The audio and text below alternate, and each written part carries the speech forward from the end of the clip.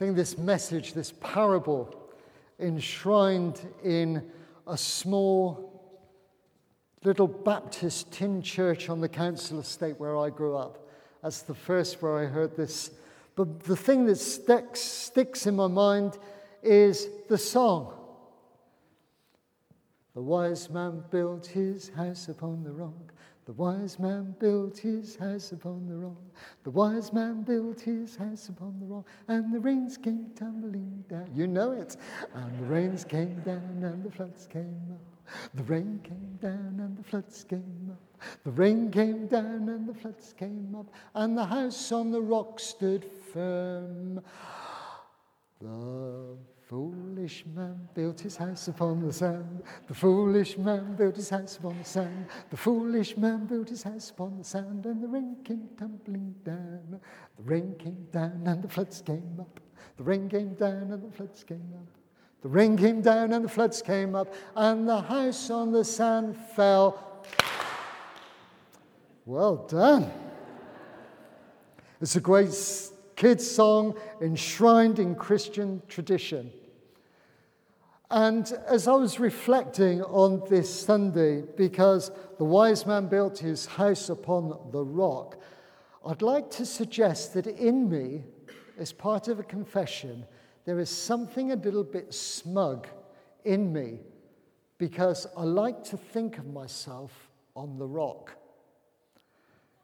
And to view what we see from our own rock, wherever we may be, the sadness and deep sadness of those that have built on sandy soil. A little bit smugness in me thinks, well, I'm okay. But that's not so good, is it? I'd like to suggest that often we miss, me included, that we're too hasty sometimes in this story to rush in and maybe suggest here on a Sunday morning we've confessed our sin, we've lived a Christian life as far as we knew, but what does that do for the person who is building on the sandy soil? Where are we in a place to be able to reach out, to be able to help them from a secure place in which we are? Because many of us, as a children, you think, what a silly man, building there. But we look back and we reflect at times, and I certainly do in my life, where I haven't built on God's word. And where I need to build more and more on God's word, and where I need to understand more about grace and serving, because when the storm came, he realized, and it's not until the storm comes. And Jesus was clear about that when he said to them, and many of us will know those who all it takes was we thought their faith was as strong as anything, and all it takes is the slightest storm of life. And suddenly it crumbles. Where was it built on? Where were the people around them to secure, to help them, to uphold them at those times? Maybe something in there about being church, that we are strong there to support the community and others and each other when we need that strength. Because I realized that where was he investing? It took a long time to build on that rock. It probably took longer. It took longer to build, and there is no quick fix to faith in the Christian life and serving. And I don't know whether you've experienced that. I certainly have. I learn more and more day by day that the Lord's showing me, bit by bit, about what it means to live and serve out the gospel. And this is what Jesus was saying to them right at the beginning. Therefore, everyone who hears these words of mine and puts them into practice. Ouch. I know the word, but Lord, show me in this moment how I put your word into practice. How do I do that? How do I encourage other people to show them this rock on which we are building, this strong foundation? How do we do that? And we all have tears, we all have thoughts this morning, maybe for those that are close to us, that we just long to see to come into a firmer foundation. And that will often be through us. It'll be for them not giving up as Jesus didn't on those as he sent out his disciples. And here in this reading, I want to stress this morning, it's part of God's architectural plan, actually, that we should build strongly on his word. You see, I don't know what you were like at putting furniture together. I remember years ago we had MFI furniture. Do you remember that? My Furniture Incomplete, it was called. There was always something missing from the box. But we moved on to IKEA, and Mandy will tell you stories of the early days of IKEA, where, as gentlemen, I don't know whether you're like me, there's something about not reading the instructions properly.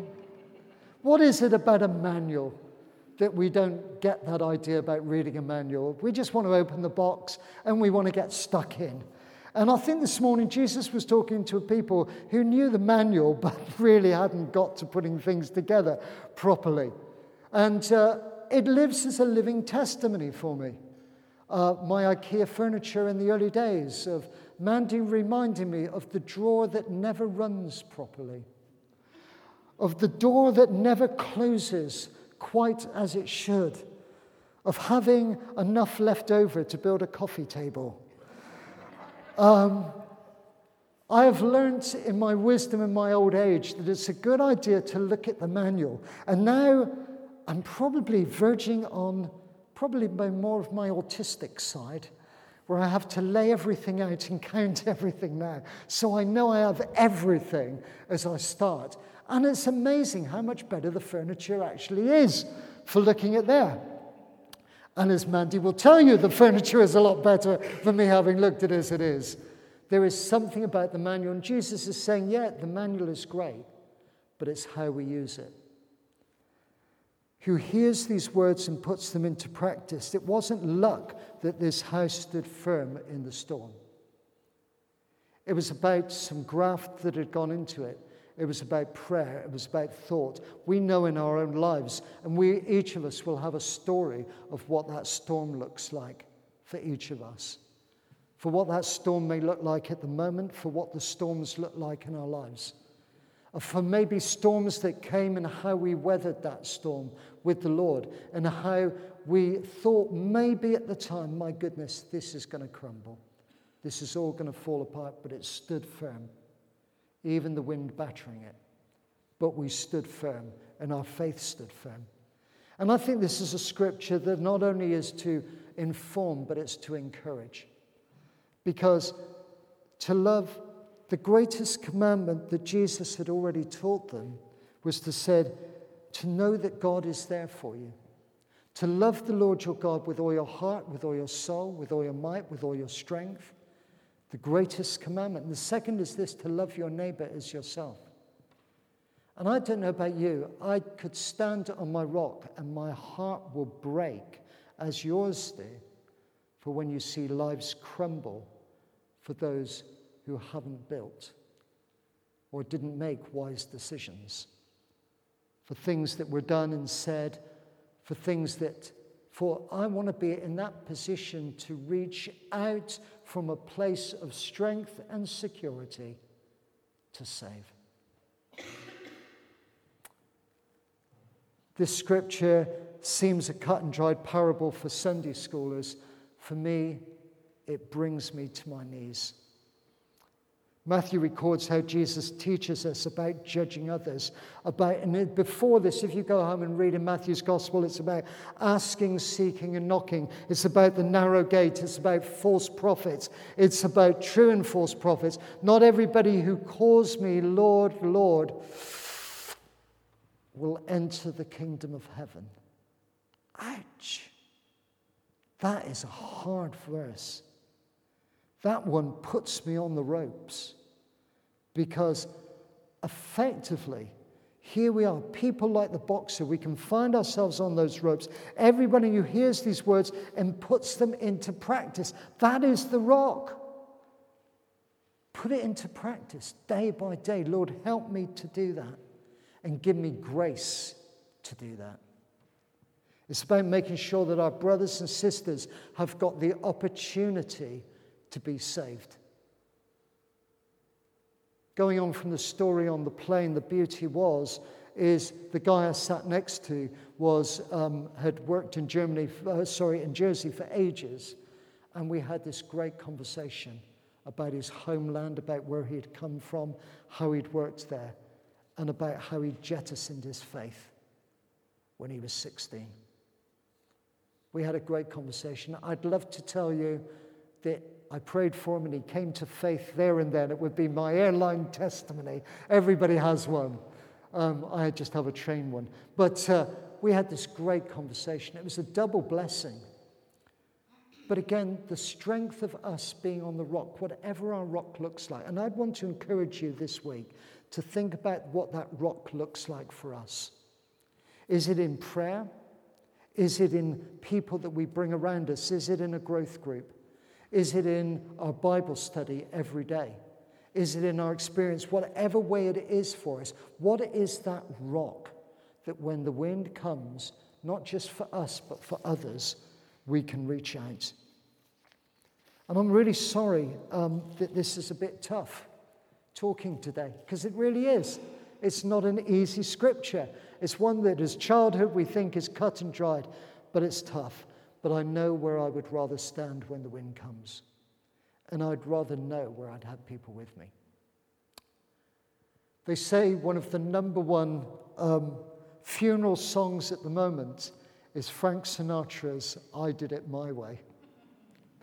Isn't that interesting, how people want to choose a song as we say our farewells of saying, I did it my way, rather than I did it with you, Lord.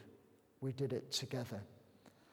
And sometimes it's about their life, their choice, their future, their choices and their salvation. But I want to encourage us today that from the place we are, not a lofty, high place, that we would look down on people and say, oh, look at my rock.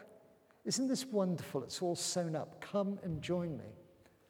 But so often the rock is the place in the storm of life that we cling to as we reach out to others and bring them in. If that is a picture for you this morning, I pray you'd hold on to it, because that is my picture of life in this story. Of not stood sedately looking out the window at the rain coming down, at my brother and sister failing, but to hold fast to that rock, knowing that it's firm, his grip in my hand, that he will never let me go as I reach out to seek to save, to bring my brothers and sisters to that rock. I pray for us this picture this morning would be strong. I don't think God is going to ask me of the things I did to achieve in building my own salvation. I'm sure he's going to ask me, what was it like when I was holding your hand as you were reaching out to other people to bring them into me? In this time of slippery sand, in this time of where our country is, of stories we're hearing all over the world, I pray that each and every one of us would know that rock of security to enable us to do what the Lord is calling us to do. I pray that God will bless you in that.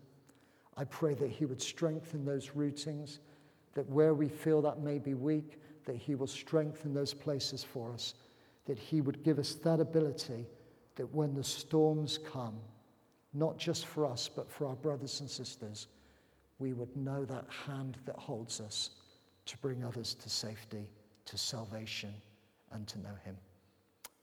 And the people said, Amen. Amen. Bless you.